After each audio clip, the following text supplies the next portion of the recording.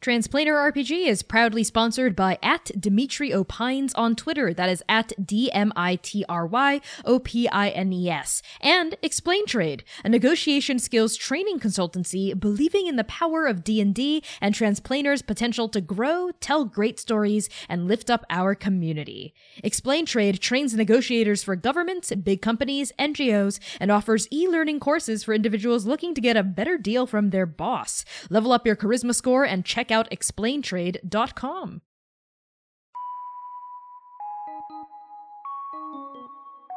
Hey there! Thank you for tuning in to Transplanar RPG. We are an all-transgender, people of color-led, 100% homebrew, Dungeons & Dragons 5th edition live-streamed actual play campaign set in an original, non-colonial, anti-orientalist world. I am your Game Master Connie, my pronouns are they, he, and she, and my cast is as follows. C. Thomas plays Oka Hien, an Aasimar Bloodhunter. Max Gua plays Dewey Quirk, an Aarakocra Artificer. Erica Flaidlin plays V. Noksherzo, an Elf Sorcerer. Hamna Shahid plays Jaron Cotter, a Dragonborn Rogue. Dare Hickman plays Gentle, a Triton Monk. Quinn B. Rodriguez plays Sitlali, a Changeling Cleric. And Austin Knight plays Abiku Ishtar, a Reborn Goliath Ranger. So, with that out of the way, here are the content warnings for this episode. Content warnings for this episode include darkness, references to hunting animals, violence against dog-like creatures, fantasy violence, gore, blood, heights and falling, explosions, and references to imprisonment. Arc 5, Episode 8. Somewhere a Sun. From Summer Somewhere by Danez Smith. Have you ever stood in complete darkness?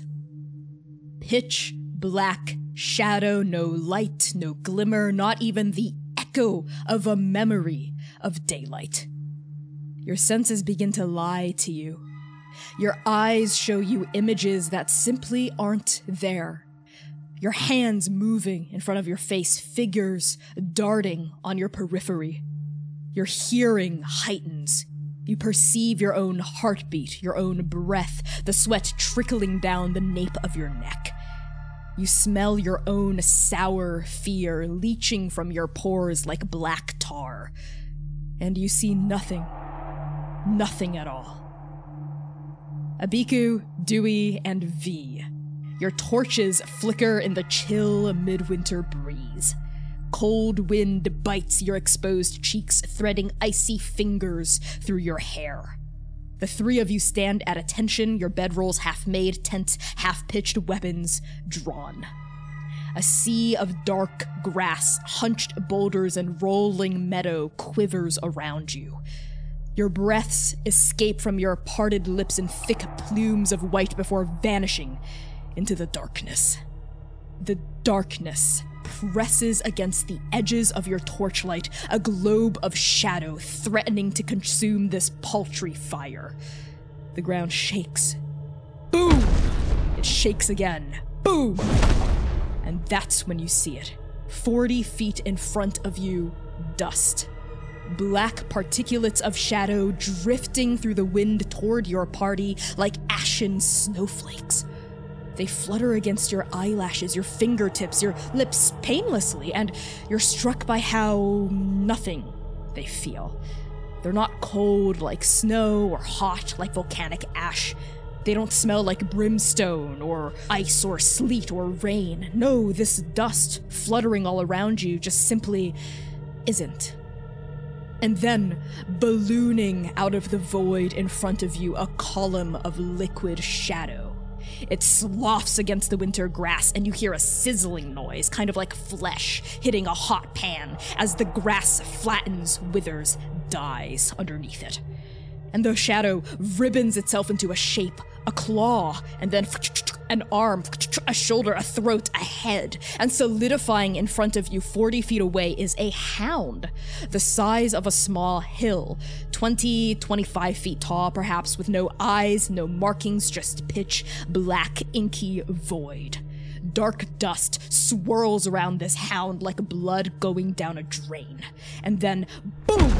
The earth trembles again, boom, and your horses whinny in fear, pulling against the post they're hitched to, and that's when the three of you see the second beast. A gargantuan mass of shadow lumbering into the flickering circumference of light cast by your torches. A void foot, the size of 3 people, easily slams down. Boom! And you see that this foot is attached to an ankle, a shin, a thigh that looms just out of range of your torchlight. You have no idea how big this thing is. It's swallowed by the darkness above your heads, but it's at least the size, it seems, of a tower, if not bigger. And radiating off of its void black ankle, its lower leg, its skinless skin, its fleshless, shadowy flesh, is dust. Ashen, blackened dust filtering through the air, forming a thick miasma all around the battlefield. And now, the hound's jaw unfurls, folds open like a flower, revealing rows and rows and rows of razor-sharp teeth, like the rasping mouth of a lamprey. The dust thickens around you, obscuring your vision. And I need the 3 of you to roll initiative. This is fine. 15. Abiku? Synthetic 20, 16 plus 4. Erica? 15 as well. Okay, so the first to act is going to be Abiku. The horses hitched to the wooden hitching post are straining, against like their bridles. They're like whinnying in fear. All around you, you smell this nothing. These flakes of like dusty particulates are just fluttering in front of you. You see this huge, massive 25-foot hound, right? And like a huge like shin right behind it. And it's snarling and growling at you 40 feet away. What do you do? Okay, I'm first. All right, never fought with these people. Okay, yeah, I think I will use my action to summon Sun. This thing seems like it's no bad news bear, so no thank you. So I will do that, and so reaches into the ground, pulls up the skull, pulls up Sun, as you have seen a few episodes prior. So it goes immediately after, Sun goes immediately after me. And then for a bonus action, I will cast a spell. Okay, what's the spell you're casting? Lightning Arrow. The next time I make a ranged weapon attack during the spell's duration, the weapon's ammunition or the weapon itself, if it's thrown, transforms into a bolt of lightning.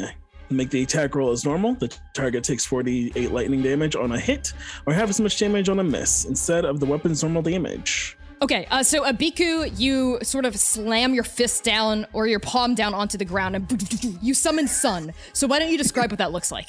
So when Sun comes up out of the dirt, again, long skeletal, draconic-like body, not dragon. And I think Sun, instead of like coming out and seeming like fun and friendly, comes out and lets out a massive roar, and like deep in their throat, you see this like crackling energy almost. Yes, the earth kind of erupts around you where you make contact with it, and this like glowing orange sigil, the same color as like the orbs that light up Sun's skull, like ripple into existence in a circle around you, and just like one claw out, another bony claw out, and then like shaking off the earth, like Sun emerges, right? Ribbons himself into existence, lets out this belching roar toward this hound, which snaps its void, inky black gaze upon Sun and responds in kind with a growl. And like these two beasts just sort of like snarl at each other, and Sun's like bony tail filled with spiky vertebrae like whips out, sort of like wraps almost protectively around you, Abiku. And you hear Sun in your head go, "Just tell me what to do. It's been a long time since we fought together." Yes, I point at the thing. That thing, no good. You got it. And Sun like crouches down, like ready to pounce and attack. And I think as you ready your lightning arrow, why don't you tell me what that looks like? So I think it looks like the image you would do for like knocking a bow, even though she isn't like knock hers, almost out of muscle memory, and she pulls back, and as the air gets sucked in, you see it like electrify, essentially. That's what we call that. And so it gets sucked in to start forming this bow, this arrow. And as it solidifies into the bolt, it solidifies into literally like she's gonna shoot a lightning bolt. Yeah, there's a noise of like creaking tendon and like I think like wood as you like string your bow, and then like like an electricity energy that like zaps all around you, like it vibrates off your skin. And as, I like, think these, like, the clouds in her face turn into like rolling lightning clouds. Yeah, and like we all sort of hear and feel this like sucking, like thunderous noise, like vibrating around a Biku, right? Like almost like you're summoning a storm as like I think miniature clouds and mist and wind like whips around your bow as you string like a lightning arrow and get ready to point it. Is that your turn? I don't think she would move back at all, so I think I'm just gonna like come do something about it then. Totally, yeah. You plant yourself and you draw a bead on this huge shadow hound, and Sun also gets ready to attack. As the horses, I think in the background are like whinnying and like neighing like crazy, like they want to get the heck out of here, right? But they're like hitched to that post. Yeah. I think next is gonna be Dewey. Were we in the middle of? Had we like settled down for the night? Were we in the middle of getting ready for bed? Were we sleeping? You were hunkering down for the night, and that's when like I think you all decided to like maybe stay on guard and like wait for this hunter to show up, right? That the vultures had talked about. So you were ready, like you weren't surprised by this. Like your weapons were drawn. I think like your tent is half pitched, right? Your bedrolls are half made. You were like kind of getting ready for a fight, kind of getting ready to bed down. Okay. I think Dewey rushes into the tent where he stashed the god jar. And he goes into the tent and tries to like get it out of harm's way. So you're gonna use your action to keep the god jar safe? Yes. Okay, let's call that a sleight of hand check to see how successful you are. All right. That's a funny look on your face. That's a funny number I rolled. How's a 10 do? A 10. That's pretty middling, Dewey, not gonna lie. Super you have a flash average. of genius? I do. I just don't think that Dewey's in that mindset right now. Okay. It's sort of like a desperate scramble for. You scramble into this like half, like kind of sunken in tent because like only like part of its shoulder is up, and you like tear through like blankets and pillows and other people's shit, like Rev's various whittled wooden knives, and you find like the god jar and you grab it, and it's safe. You see it's glazed ceramic. You see it glinting lowly in the torchlight, filtering through the fabric, and it's safe. It's in your hands. How do you keep it safe? I'm just gonna cover it with my body as much as possible and run away from this enormous hunter. So you're gonna use your movement to flee in the opposite direction? Correct. Okay, so what's your full, are you flying or are you running? No, I'd be running because I need my arms to fly. Right, because your arms are... You're like a wyvern, Aarakocra. Yeah, okay. So all of you just see, as Biku's doing her like dope ass like magic ranger shit, you just see Dewey run into a tent, grab the god jar, run out, and like run in the opposite direction. Dewey's also like the whole time he's running is like watching Abiku wide-eyed. Like she just pulled out yet another bone dragon from the earth. Wow. Yeah. Okay. So as you like start to flee, you hear Rev go, "Dewey, what are you doing?"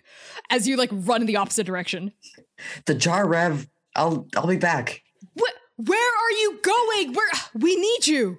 I'll be there. I just gotta get this out of the way. Yeah, and you just continue to hoof it. We see like Dewey just like hoof it, like stumbling a little bit, like maybe over some of the bedrolls, like past the horses who are like pawing at you, like trying to like looking wide-eyed at you, and you run past all of it until like the guttural growl of like the hound sort of like almost starts to fade to the middle distance as you're hoofing it.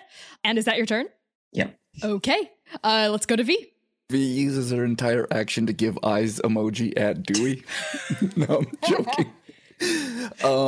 I think V ran over and unhitched Shadow from the post and jumps, not like riding on top, but like crouching on top of Shadow. It's like, "Come on, Shadow," and like runs towards the giant legs going up into the darkness. She's gonna cast Minute Meteor, because she's gonna get 6 quick meteors rolling around her.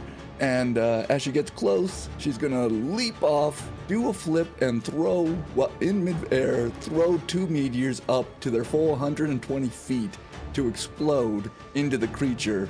However far 120 feet up goes for these meteors. Okay, that's gonna take several rolls here, V. So first of all, you go to Shadow, you unhitch Shadow, you hop on Shadow's back and like compel Shadow to run toward the base of this monster. Give me an animal handling check, because Shadow is scared out of his mind. 17? That is sufficient. Tell me how you coax Shadow and like calm his nerves. I think V is gonna be like, once unhitched and gets onto Shadow's back, it just I think she actually puts her head like on Shadow's head, like in Shadow's mane, and just like, it's okay, friend. We've got this. I'm with you right here. The terrified, anxious neighing and whinnying sort of dies down, and you sort of see like the ears like that were pinned back in anxiety and fear sort of like turn forward. And even though Shadow is scared out of his mind, bless his heart, he like pulls away from the hitching post and gallops towards certain danger, like whinnying the entire way, but like feeling more confident with you on his back. And as Shadow gets close and close and close, I think you like stand up in the stirrups, right? And you like put your hands up and poof. So make an attack roll with disadvantage because you don't know what you're hitting. Does a 28 hit? With disadvantage? Oh, sorry, shit. I gotta roll one more time. Damn it. Only 19. Describe to me what it looks like as you send it hurtling up into darkness. Yeah, so V is gonna leap off and just like the whirling fire meteors of fireball. She's gonna grab one, throw it, and then as she's like turned back over, about to land, and like Shadow is running up underneath V and throw the other one, like from the other side, and hopefully they just sort of like crash near where she thinks the top of this thing is. Yeah, these two flaming orbs, boom.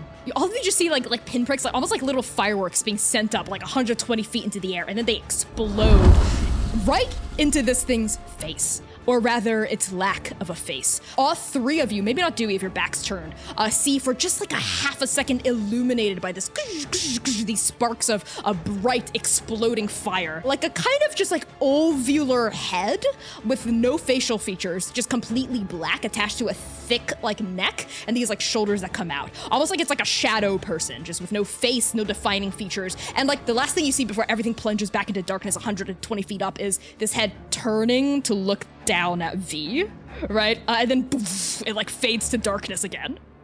Is that your turn? That is. Next up is gonna be Rev. There's just a swirl of like dark raven feathers as she disappears from next to the horses and reappears right at the base of this thing's like massive foot that's like bigger than she is, right? Next to you, V, and your terrified horse that I think has like reared up onto his hind legs and is sort of kicking in the air. And Rev holds out a hand and Grim ripples into existence. She swings her scythe down to attack this thing like right at the ankles. On one of her swings, she will get to do an extra D6 of lightning damage as she swings down, and you see Sun look over at Rev connecting, and you see this like orange electrical energy jump from Sun's body onto Rev's scythe. It's a reaction that Sun can do.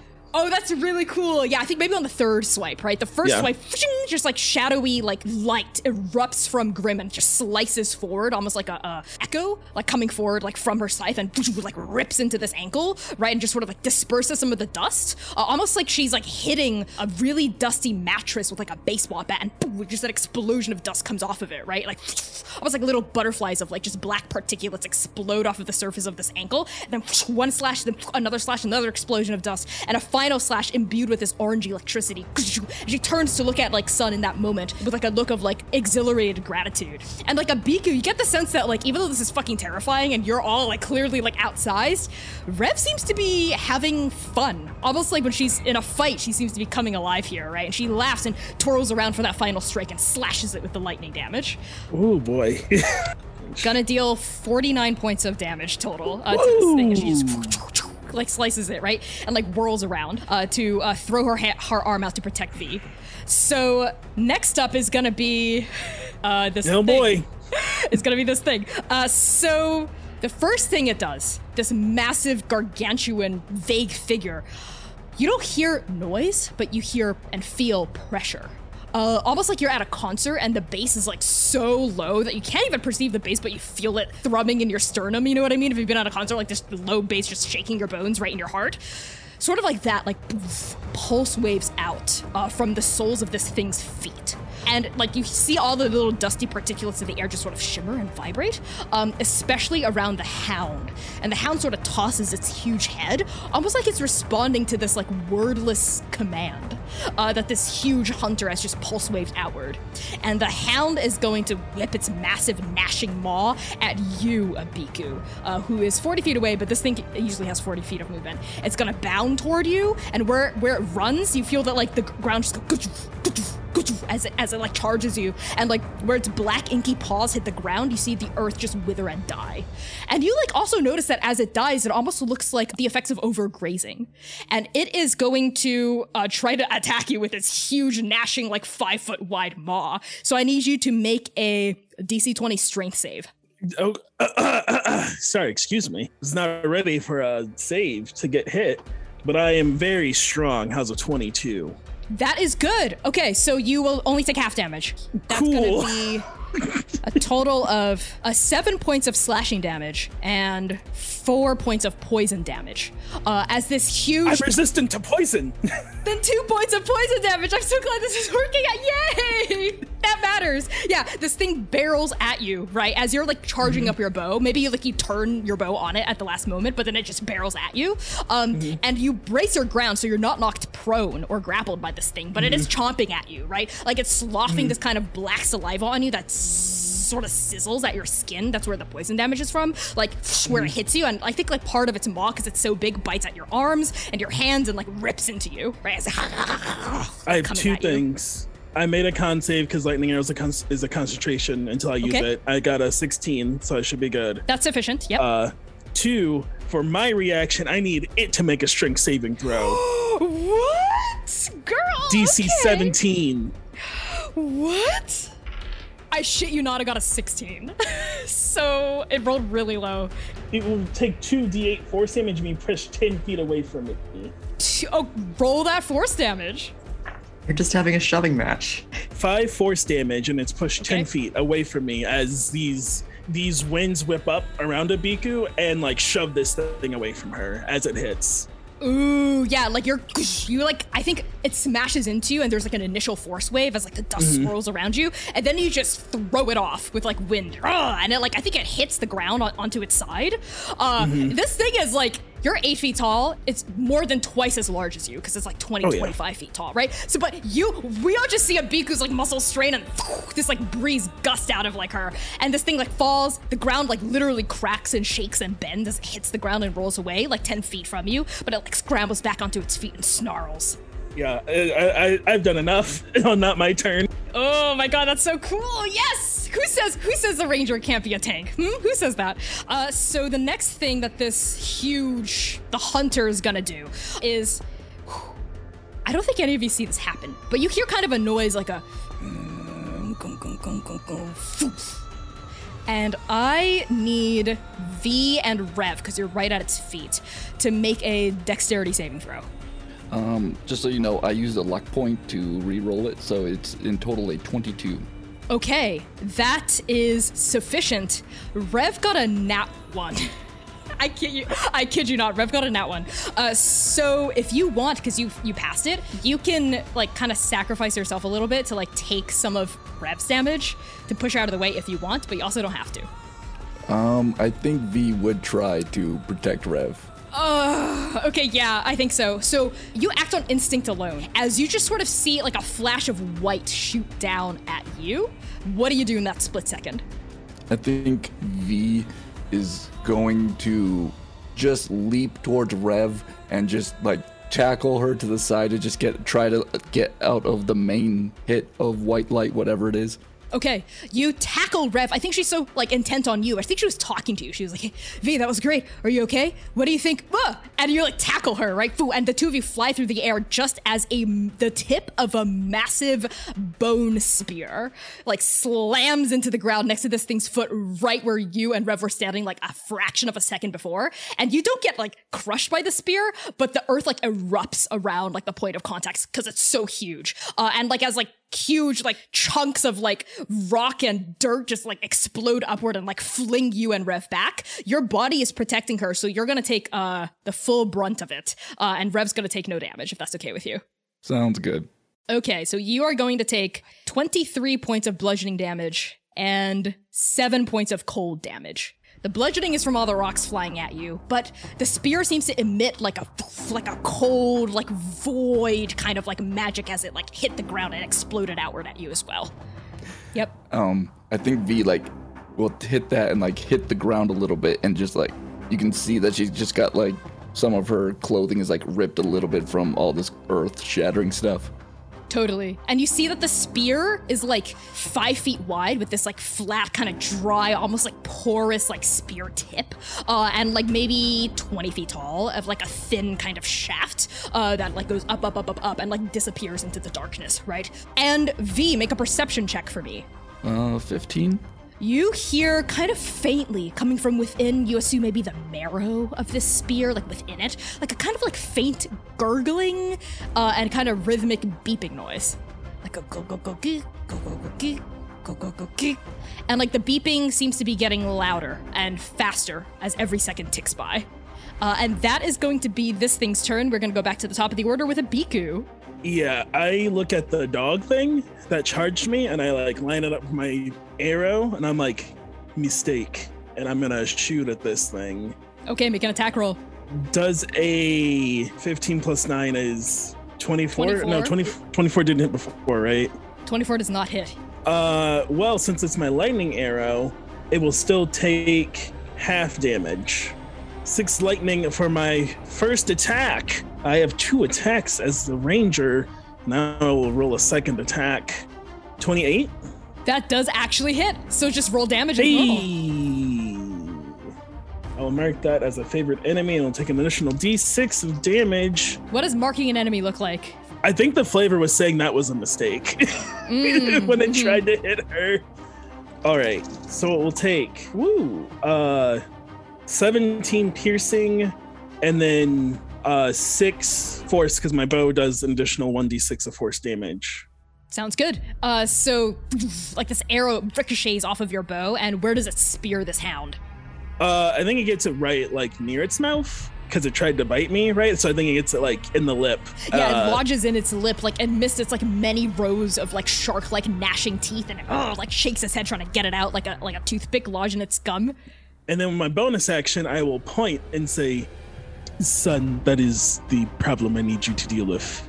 And you just hear Sun go, "Gladly, Abiku," and like turn and let out like another roar that does not sound like his kind of like adolescent voice in your head. Just let out and like do exactly as you command. So what does Sun do? It's gonna run over and make a bite attack. Will not hit because it's a 23. Are you gonna have it deal damage anyway, or miss as usual? It can miss for now. I have something else I'm thinking I'm cooking when I may want to take some damage, so. Okay, yeah, Sun pounces at it, and I think maybe Sun like latches onto a shoulder and just like won't let go, right? This thing's like trying to like thrash Sun off, but Sun's like, like lashing on, and it's like rearing this huge 25-foot tall mastiff is rearing its like head that's got like several little like arrows poking out of it and trying to like shake Sun off, but Sun's holding on. That's it for me. I think Abiku doesn't notice that Dewey's running around or whatever. She's pretty focused. Yeah, exactly. Sounds good. So next up, Dewey. You are now 25 feet away from this scene of chaos as your friends are like tiny little ants fighting against this like huge dog and its even huger owner, right? The hunter. What do you do? You see Dewey set down the jar very carefully on the ground, maybe behind the nearest boulder or something, so it's not just out in the open. And with his back turned, you see sort of like him bounce up and down, his shoulders go up and down, and he's just like psyching himself up for a second. And then he turns around and he's going to fly in a diagonal line towards the head of the thing because I have my goggles of night, but it only has a range of 60 feet. Ooh. Okay, so you slip your goggles on and you take flight. There's like a reverberation of wind that sweeps out and like sweeps some of this dusty miasma away from you. Because even like 25 feet away, the dust aura seems to like spread to where you are. It's kind of like partially obscuring your sight. And you flap up into the air and you begin to fly toward the head of this thing, at least 120 feet into the air. So if you fly at a diagonal, I can't do math. Let's just split the difference and say you get halfway there. So you'll be like 60 feet away from its head by the end of your movement, which is right within the range of your goggles of night. So Dewey, as you flap through the air, the cold midwinter breeze like gusting against your face, maybe some tears come out from the edges of your eyes, right? Through this like wintry atmosphere. And finally, like through your goggles, they light up and you see this huge, like, humanoid form, again, almost like it's been carved from obsidian, but the edges of its form almost look incorporeal, like it's made of, like, mist, because the edges of this thing's form always seem to shift, and then you realize what it is. It's because it seems to be exuding, like, passively just exuding this black dust, and its head is still, like, looking down, and where it had speared at V and Rev, and you see it's, like, it's moving quite slow, because it's so huge, like, its head is going toward its back, and you see through your goggles of night that there are these, like, white rinds of bone peeking out from its, like, traps, and as it reaches toward one of these white rinds, you sort of see, like, it pull, like, from the depths of its own body, another, like, kind of wet length of marrow that sort of ends at a sharp spear point. What do? You're 60 feet away. I'm going to try and catch the attention of the face area, and then I'm going to cast, using the same magic that Dewey used to infuse his wedding band with the mind shielding magic. He's going to use that to cast Phantasmal Killer. What the fuck? Okay, how does that work? I am tapping into the nightmares of a creature I can see and create an illusory manifestation of its deepest fears, visible only to that creature. So you gotta make a wisdom save. I don't like this thinking look. It does not have very high wisdom, this thing. I'm just gonna say right now. It got a nat 1. What am I rolling? I rolled like 3 11s in a row and now 2 nat 1s. Dewey's first successful spell.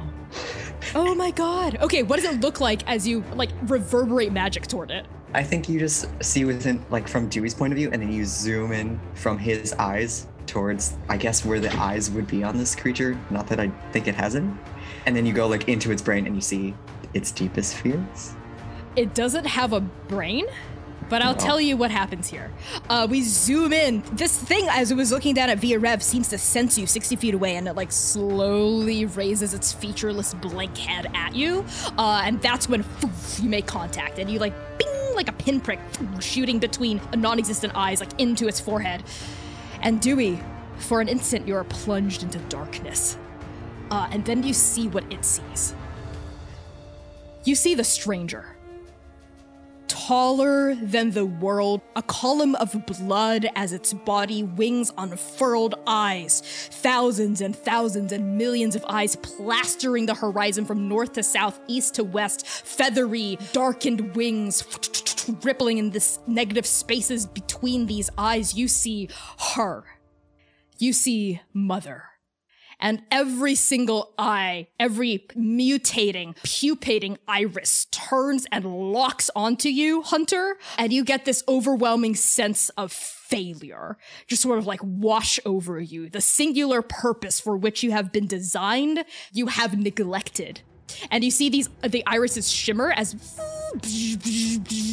like spears of black light shoot from every single eye of Mother and pierce through you. And then we like shoot out of like the Hunter's like nebulous nothing brain as it actually takes a step back, reeling from this vision that you've sent it. Like it takes like a huge, massive, like it's slow, like a titan falling, like as it caches itself, and all of you on the ground feel the earth shake and tremble as like a like crack lightning bolts open from underneath its like staggering right heel.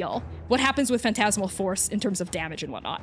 It becomes frightened when it fails its wisdom save, and then at the end of each of its turns, it has to succeed on another save or take damage. So this thing is immune to the frightened condition, but it can be disoriented, I think. Okay, yeah, so we just see this thing like momentarily lose like its grasp of the situation, I think, until the end of its turn, presumably. And you just sort of see it like reeling there as you're flying in the air. Yeah, and the condition ends when you get a successful save. Wonderful. So it's going to be thinking about its mom for a little bit. I mean, you also saw the vision, and you saw those irises lock onto you, and even though it was just a vision, I think it's pretty scary, like scary for you to witness this thing's fears, right? Yeah. So now we are going to go to V. You see this thing stumble, right, and stagger. I don't think you can see Dewey, because he's like 60 feet in the air, which is out of the radius of the 40 feet of torchlight.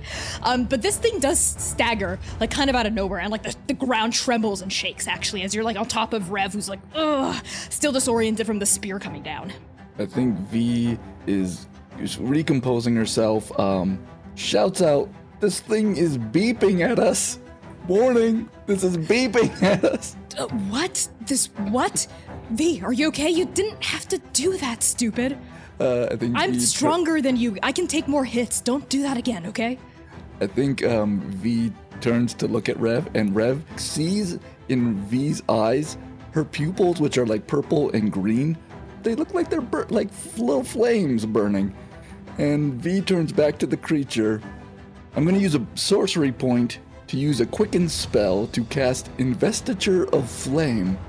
V is going to erupt into a quick flash of bright light as flames engulf her body, but you can still see her body. These flames aren't like hurting her in any way. She just has flames coming off of her body, and she is now immune to fire damage and resistant to cold damage.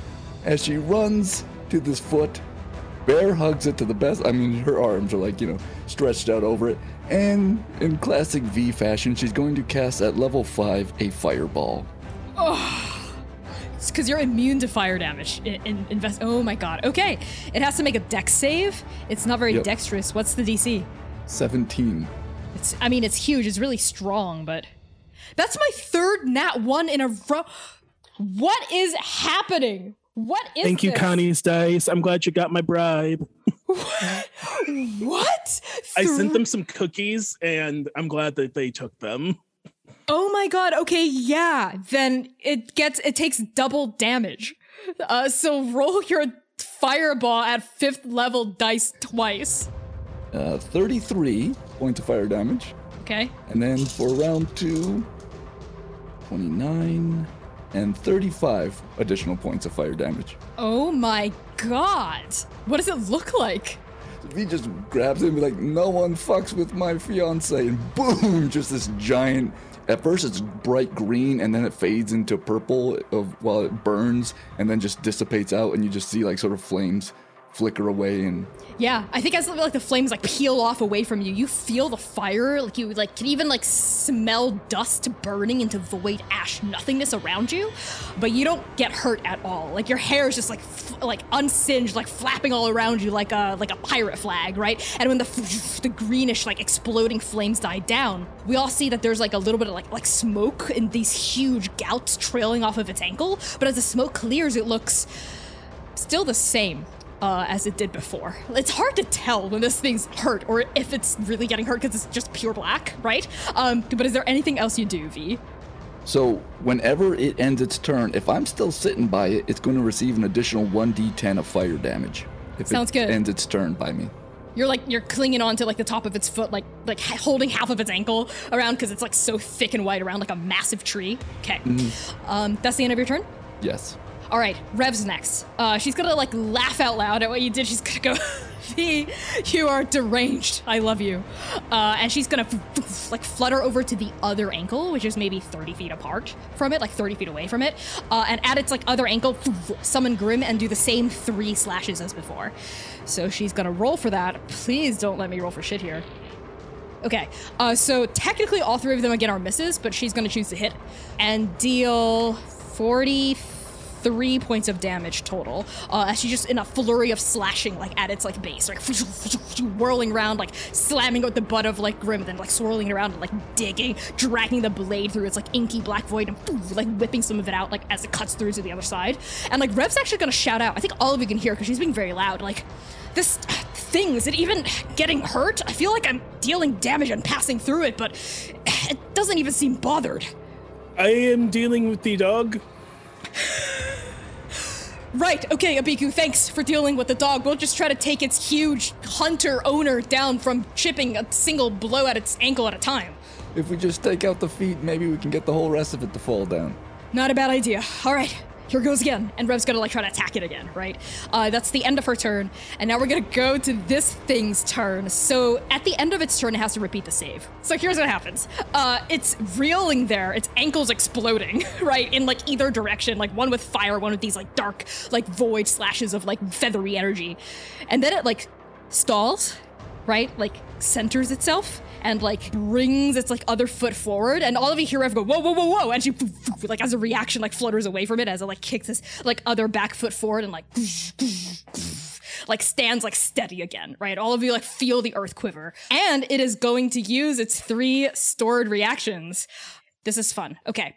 Dewey, you see that the spear that it had taken out of its back, it's gonna whirl it around slowly and just launch it downward, not at V, not at Rev, but directly at Abiku, and in also the direction of its hound.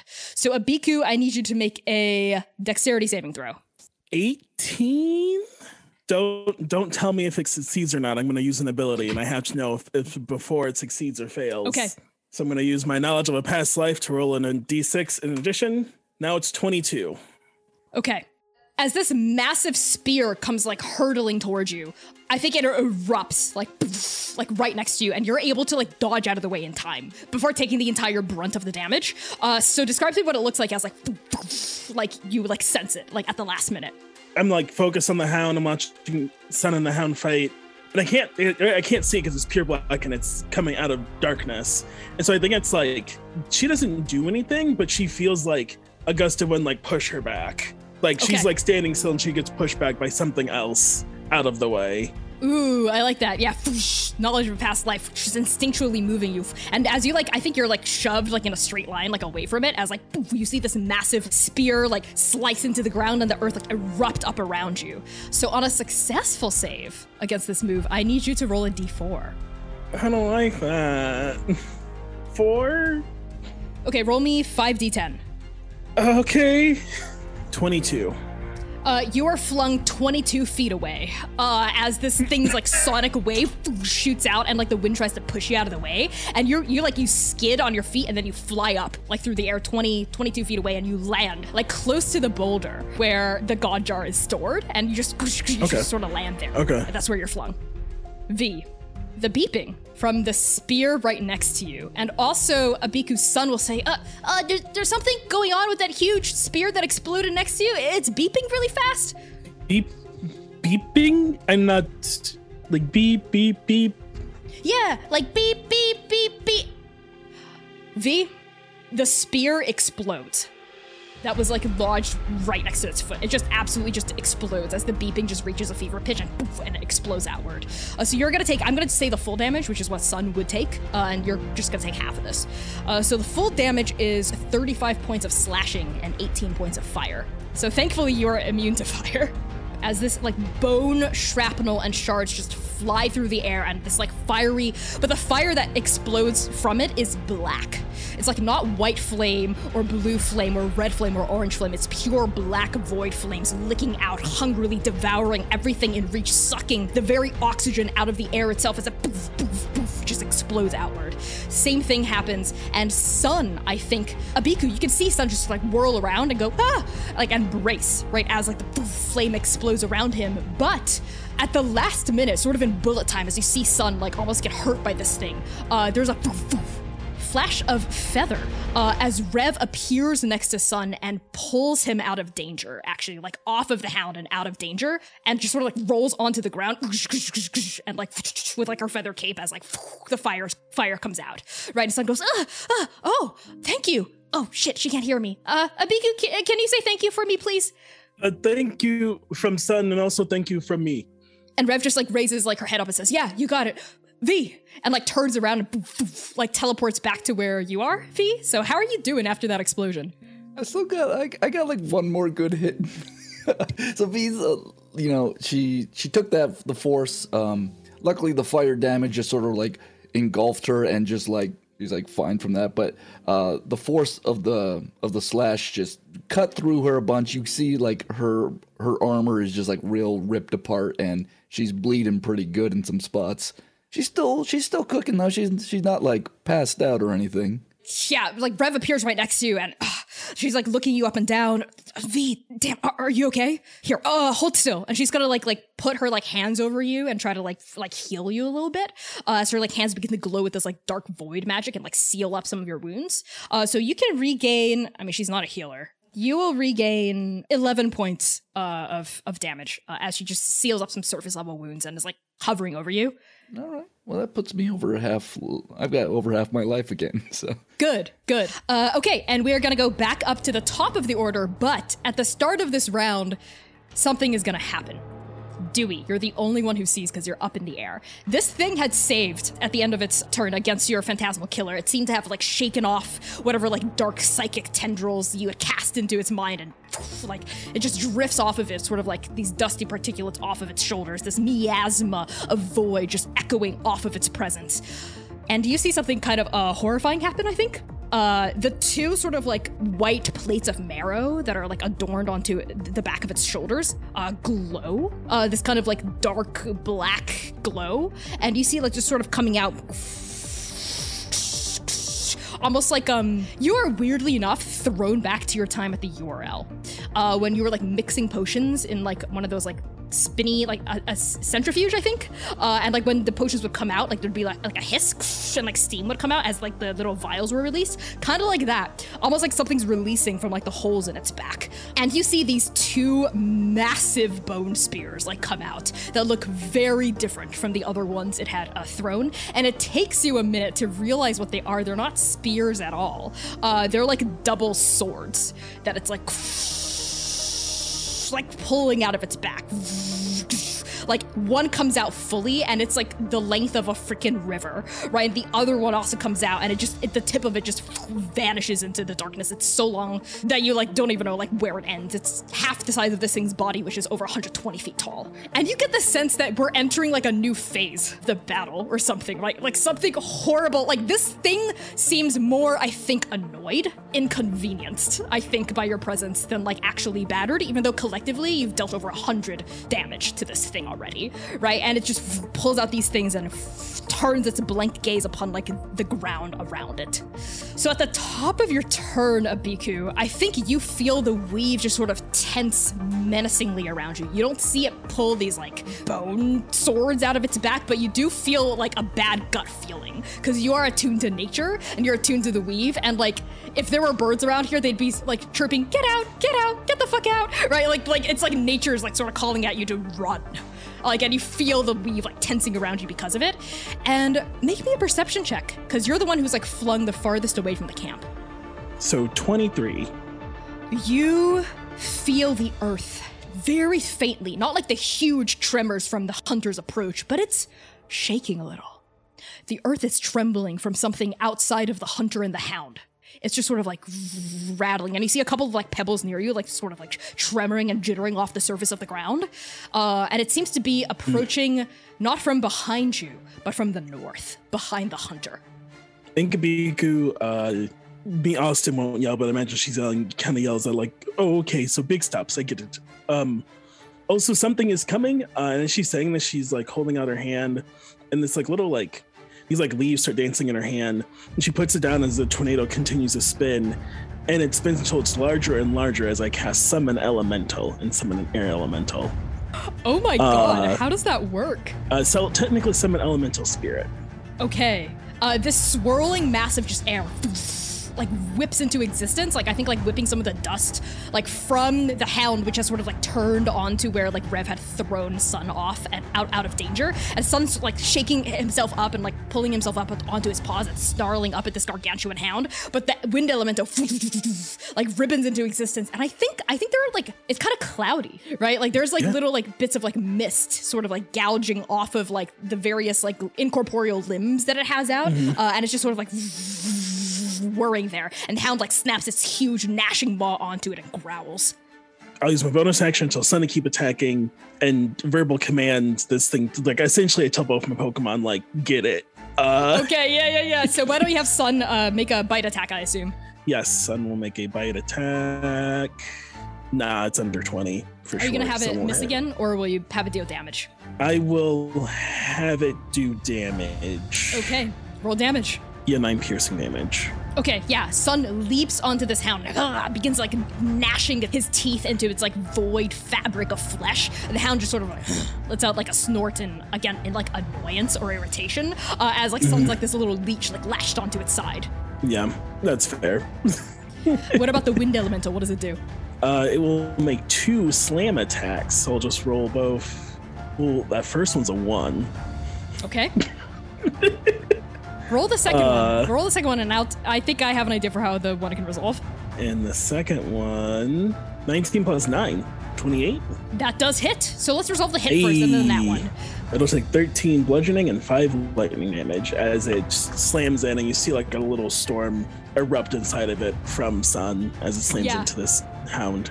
Love it. Little straight bolts of lightning erupt out as Sun's like gnawing onto it, and the wind elemental just slams its like orbiting mass like against the other side of this mastiff. The mastiff stumbles a little and like snaps its huge maw around and like bites at this elemental, but it's literally wind, doesn't seem to get anything yet. And the elemental continues to swirl against it. So here's how I want to do the nat 1, Abiku. Yes, please tell me.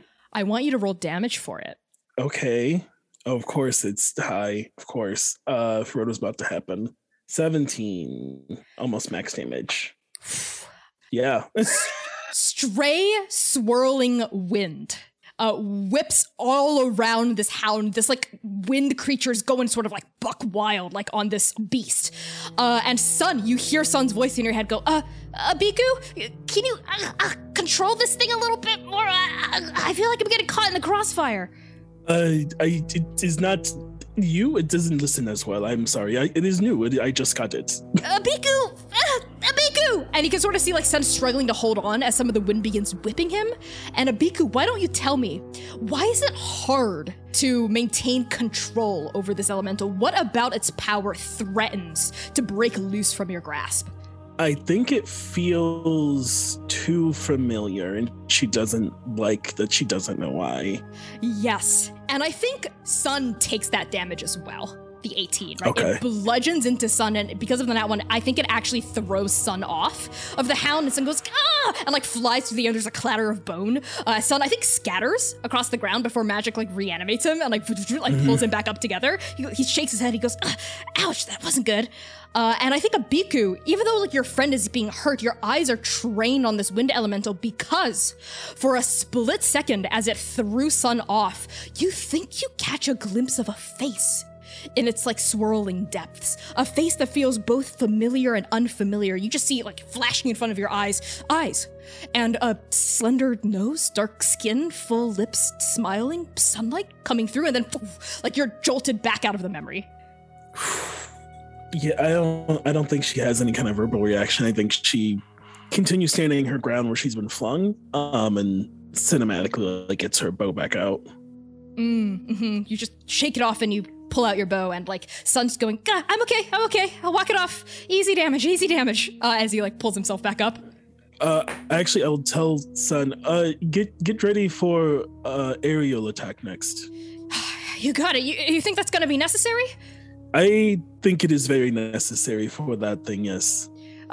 Can we even win against this thing? That's just its dog, and the dog looks fine, and that thing is huge. It's like as tall as the sky. Listen, us three are dealing with the dog, so the Paragons can focus on the big thing.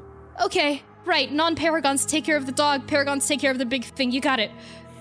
Speaking of the Paragons, we snap now to Dewey. Dewey, as you're flying up there 60 feet in the air, top of your turn, make a perception check. 18. How far do your goggles of night extend? 60 feet. Okay, you're 60 feet in the air so you can see the ground. You see like the massive, like lightless form of this creature as it like has drawn these swords, and you just feel like the weave kind of distort and waver and tighten and fray around this thing. This thing is definitely an empty beast, and it's freaking powerful. But your goggles of night, I think, actually slide down. And like I think you feel some like sweat coming down your beak as movement beyond this beast, behind this humanoid gargantuan figure, catches your eye.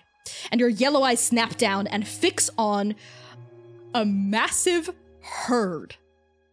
A stampede of animals. There is like, you just see like the like stagger into view, and there's at least like 100 animals. You see like gazelles and horses and zebras and antelopes and cattle, and you even see a freaking elephant or two like throwing its trunk up, ivory tusks flashing as it enters the fray. Right, there's like a sea of animals washing forward. It seems to be charging at this gargantuan creature from behind, and it's getting closer. And Dewey, you feel something pull at you at your sternum. Like a hook has been sort of like inserted behind the navel of your soul and is sort of like trying, like a fishing line, trying to reel you in from behind you. Around in the direction of where Abiku and the God Jar are. Like a thread of the weave trying to pull you, trying to almost like tug at you, almost softly, to turn around. Like no one else can see the herd right now, right? So No. Dewey's gonna go, oh shit, and then like drop out of the air towards his friends. So he's gonna drop down to the ground and try and get whoever's near him, be like, it's coming, the herd's coming, get to the boulder. It's V and Rev. Yeah, V and Rev are both down there. What do you mean the herd's coming? What are you talking about? And Rev is like whirling around, like slicing at this thing and fighting. I'm in the middle of feeling a lot of things as she like dodges to the side as like the foot like steps up and tries to stomp at her. The herd is coming, get over here. And Dewey just takes off because she can teleport or whatever. Both of them can teleport. I think V would stay until she sees either Rev saying it's time to go or even Abiku. Like, V can teleport. She's fine. Okay. If V stays, Rev stays. Then you do your best to call a warning, and you're going to use the rest of your movement, I assume, to like fly back toward the boulder. Mm-hmm. Okay, yeah, you do that. You just like cut through the air like a knife, like an arrow, right? And you land, I think, close to where Abiku is. Who you see Abiku has like drawn her bow, right, and is like squaring off against the hound. He does his best to like hook an arm around. I guess she's maybe too tall for that if she's got her arms up. Maybe around a leg or a waist. Please try. He's gonna like grab onto the side of her shirt the best he can and give it a good pull, but like he's just gonna go, the herd is coming, come on, get to cover. Yes, you should get the herd you are looking for? Shouldn't you go the other way? It's stampeding. I'll look at cover. Isn't that thing here to... Didn't we think it's here to kill the herd? Shouldn't you be going to protect the herd because you are Geltinger? I can't protect it if I'm getting run over, and neither can you. Come on. We have to make sure the herd is safe. You go. It is more important for you to get us safety. He sees this is a futile effort and dives towards the boulder with his God Jar. Yeah, Dewey, as you dive toward it behind it, Abiku, I think, like, for flavor, you're, like, loosing arrows, like, at the hound, like, you're, like, staying strong, standing your ground, just like V and Rev. So, Dewey, you dive behind it, and you see that the God Jar is intact. It's totally fine. It's maybe, like, there's, like, some dust that's settled over it, because there's kind of dust, almost like a sandstorm, all around you, wafting off of this gargantuan shadow hunter, and you check the jar, it's totally fine. You, like, hide behind the boulder, and yet again, you feel that tugging sensation. Right, hooked behind your sternum, somewhere between your sternum and your belly button, like a thread of the weave pulling you, tugging you toward the darkness, right? Like there's something in the darkness that's calling to you, Dewey. You feel the weave tighten. And Dewey, your eyes fall upon a pinprick of golden light that flickers into existence maybe 100 feet or something away from you, just directly in front of you. And this little like miniature sunbeam gets like bigger and bigger as it seems to like approach. And as it does, Dewey, you feel at first a sensation of immense pressure. You've felt this sensation several times before, first in the Ujval mines, and then at the Weave-Spun Nest, and then in the heart of the carnival, in front of the Emperor. And you feel it now. As this miniature sun gets bigger and bigger and bigger. And I think you're rooted there. And Abiku, you feel it too. And I think, Abiku, because you are not a paragon, that feeling that hits you from behind sort of like buckles you at the knees. And Dewey, your eyes continue to fix on that like little glowing sunbeam getting bigger and bigger and bigger. And you see stepping out of the darkness, wrapped in its own radiant golden light, Dewey, you see a white cow. It's beautiful. It's got like a hide of just like pure like alabaster, right? Like not a single spot, nothing at all. These big like black eyes with these long lashes. And it's just like striding very like gracefully and serenely toward you. And it's got these like two black horns that just rake up from its forehead, and suspended between the horns is a miniature sun. That's what the light is. It's just glowing. And you hear Galtanger's voice in your head, Dewey. My paragon, it took you long enough. Dewey, your back pressed against this winter slick boulder, your feathered hands and arms clinging onto this god jar. Abiku, prone, pressed down by the weight of divinity next to you, as you hear the god shard of Galtanger's voice reverberate in your mind as warm and radiant as the sun itself. Well, my Paragon, what are you waiting for? We have to run away from the hunter now. We're just running? I have a plan. Don't worry. And these like the glistening, like beautiful, huge, like dome-like eyes on this cow, like move past you toward this huge thing. And we're gonna actually like rubber band toward where V and Rev are fighting this thing. So V, why don't you just give me like some flavor about how you're like battering the ankles of this gargantuan hunter? Yeah, I think V's sort of next maneuvers would be like to run up the leg, and she's like casting fireball at the highest level she can. She's using sorcery points to do it a bunch of times. She's just going to town, throwing fire at this thing as much as possible. Yeah, we see V like fucking Spider-Manning it, like up the limb, and little like from the distance we see like little like flowers of green and purple bloom up like the length of this thing's like calf, almost like little fireworks like coming off. But again, it doesn't seem bothered. It just seems mildly annoyed. Fireball after fireball, sorcery point after sorcery point, until V, even like I think your Paragon form is like in full glow and like some sweat's coming down your brow. Rev is doing the same thing. We see these little flashes of like feathery raven slashes as like she's going at the other leg. But this thing is just sort of like stomping its foot, and we see like its huge white blades like cutting through the air trying to like shave you off like a razor, right? But like y'all are like dodging it, and it's like this is like miniature people going up against a freaking kaiju, right? It's like these little ants like climbing up its leg, and it's like annoyedly trying to bash you down. And Abiku, you see this through like hazy eyes. There's like this kind of buzzing sound all around you that's like pulling you into like the depths of just like incapacity. And you see like the hound like growl and snap at Sun. You just see like Sun like going at this hound, and like your elemental like whipping around it, like pestering it on either side, and you hear Sun's voice in your head go, Abiku, hey, Abiku, what's going on?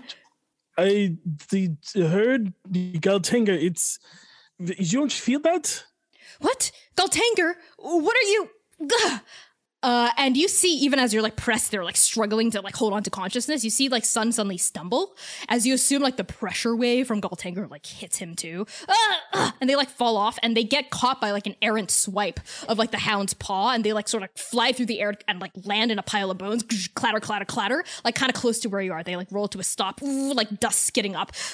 What? And like magic reanimates them, but they suddenly like become stock still, even as like a femur starts to clack into place. What is that? What? And you see like the bones like quiver in front of you and like struggle to stay like cohered. What's happening? What? This was just like Nebuza.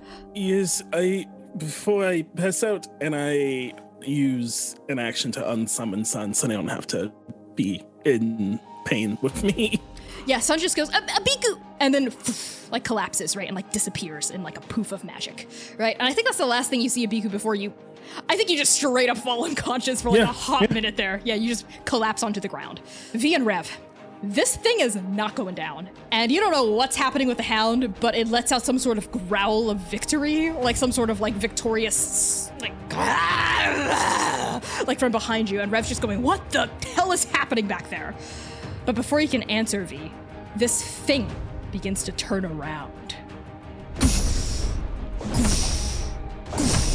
Its attention drawn to the ginormous herd of animals that's now running past it, kind of veered off at an angle, like to the right, and are like galloping away from this thing.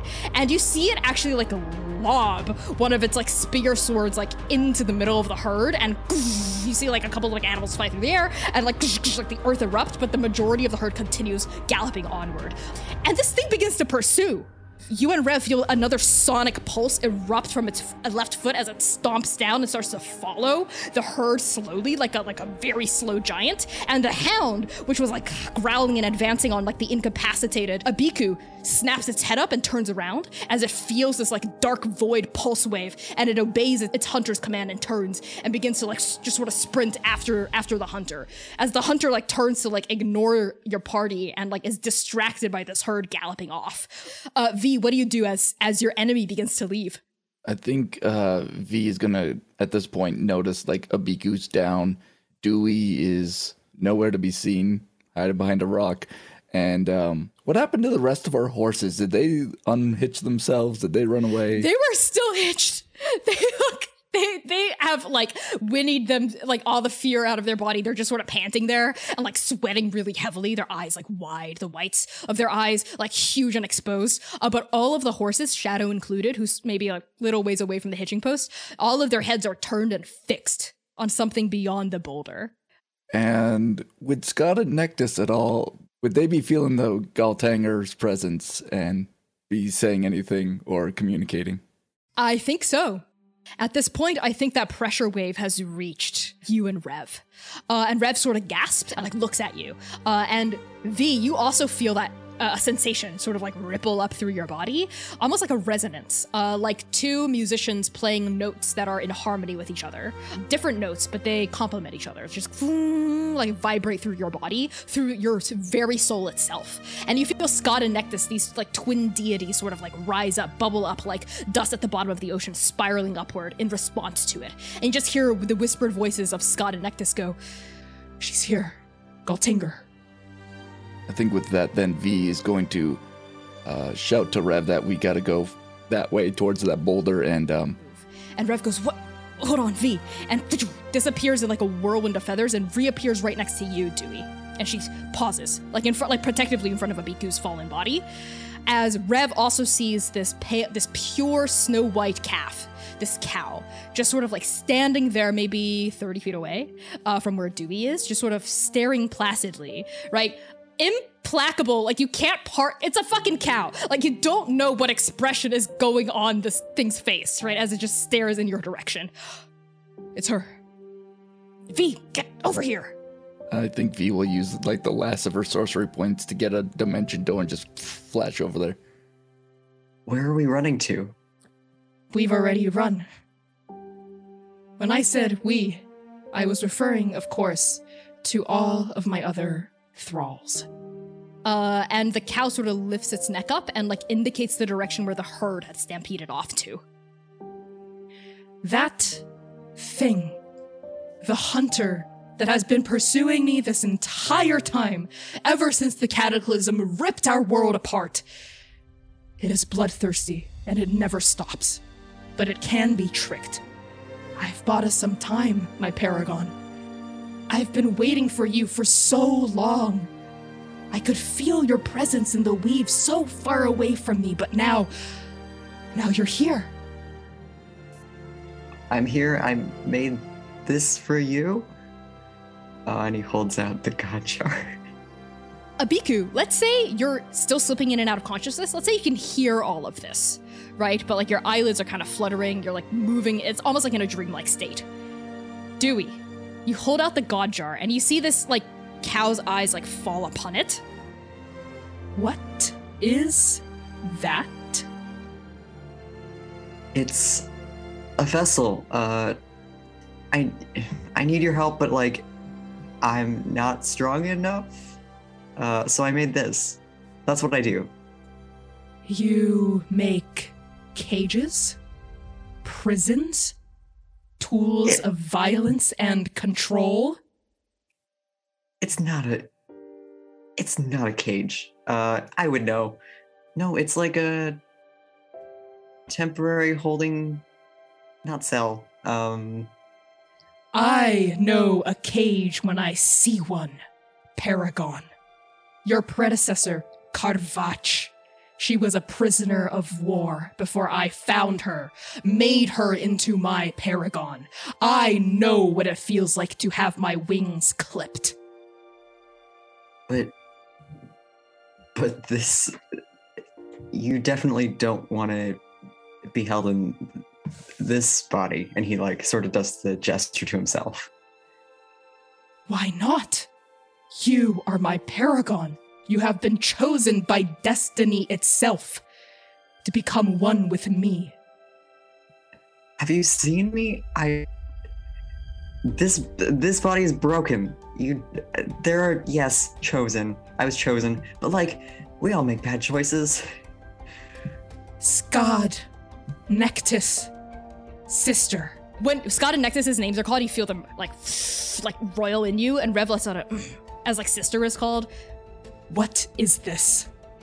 I think V like feels this and just is like, Dewey, it's time. Just do it. Galtanger cuts in and says, Why have you made a cage, a prison for me? You mean to entrap me while you seek your own freedom? Am I to be a sacrifice? Am I and the other god shards to be sacrifices so that our paragons might live while we die against the stranger? Look, even if I take you into my soul or whatever, and this body goes up against this me, I go up against the stranger, there's no guarantee we succeed. Can't fly, can't crow. Like, not really a good paragon here. You. And Abiku, you feel the pressure lift. Like a finger cut, like a giant's finger coming off of your body for like a split second, and you, well, like I think you're able to like move, and like everything comes like rushing back to you, colors and sounds, whoa, like in full clarity. You are his friend, are you not? Speak. Can you attest to his character? You are okay. I'm sorry. I can't talk to animals, so this isn't too weird. Attest to Dewey? Yes, to my paragon. Oh, you are Galtanger. It's a pleasure to see you again. I am a fragment of an echo of Galtanger. This, and the cow looks down at its front, is not my body, not my true one. It is merely a memory of a manifestation of one of my myriad forms. Oh. Okay, thank you for the clarification. You want me to tell you why Dewey should be your paragon? You already picked him. I don't think you would doubt yourself. Did not pick him. Destiny, a force greater than even the 8 of us, picked him and you. And she turns to you, V. And you. And turns to Rev. But here, I see someone struggling against his own destiny, so... Abiku, is it? Can you vouch for his character? Yes, I mean, Dewey is like most of us, most people down here struggle with...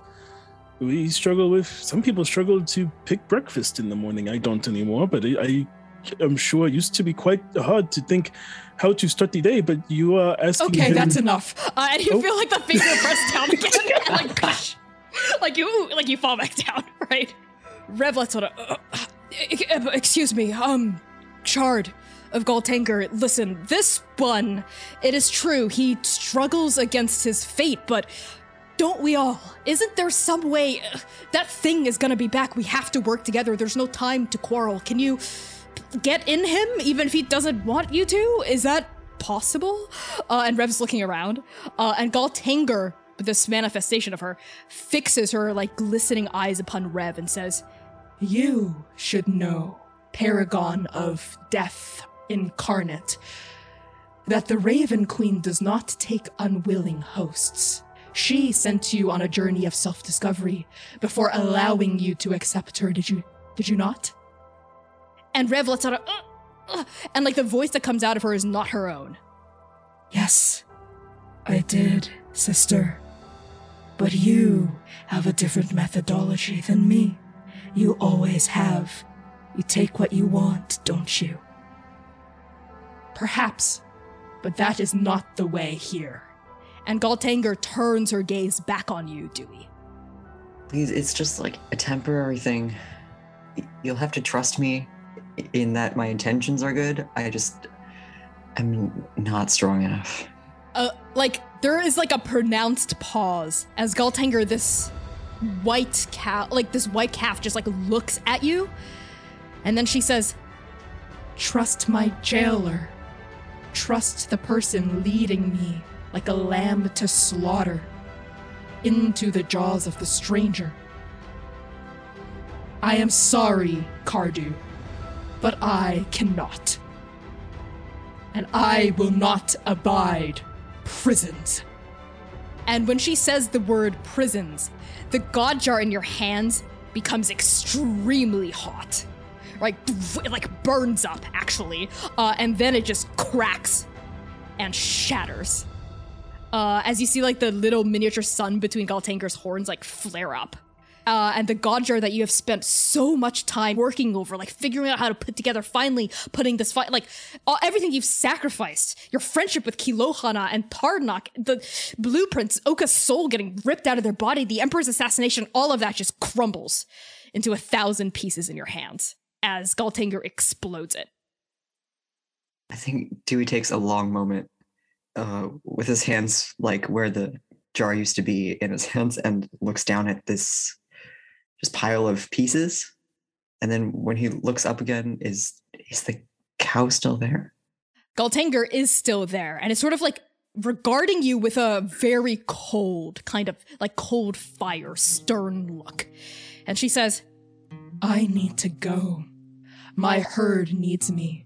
Without its leader, it cannot hope to outwit or outrun the hunter. I will rejoin my herd for now. You, my destined paragon, you are in denial. Come back when you're ready to finally accept your destiny. Do you think I want to die at the hands of the stranger? I refuse, but this is not the way. There has to be a way, though, and I don't know which will work and which won't, but I need your help. Then you've taken the first step to accepting the inevitable. And with that, Galtanger's, like, the miniature sun suddenly flares very, very, very bright. And I think, like, yeah, it's, like, blinding. And when the light, like, dies down, she's gone. And Abiku's like, I was like, oh my god, like, a gasp, like, you could suddenly, like, move and, like, talk and, like, do things again. As I was saying, did you do it? Did I mess it up?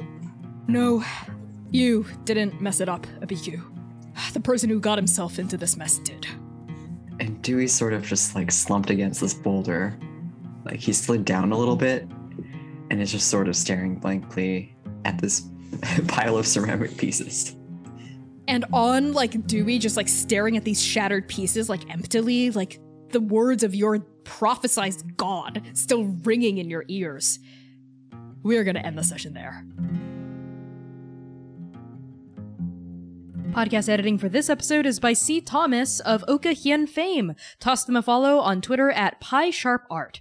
Transplanar RPG is proudly sponsored by @DimitriOpines on Twitter and ExplainTrade.com, a negotiation skills training consultancy, because you can't ask to roll persuasion in real life. Check out ExplainTrade.com. Please consider giving us a 5-star rating on Apple Podcasts. This helps so much with getting new listeners to find us. New podcast episodes drop every Tuesday. If you can't wait that long, tune into our live stream Saturdays at 7 p.m. US Central Time on Twitch at Transplanar RPG. Also, toss us a follow on Twitter, Tumblr, Instagram, and YouTube at Transplanar RPG. We also have a Patreon. Patrons get early access to episodes, character sheets, high-res art, and much, much more. And finally, a very special thank you to our Patreon paragons: Azura, Brookbright, Charles, Chiacres, Cora Eckert, Emma, Hat, Conding, Lex Slater, Purple Mouse, Scruffusus, and Target.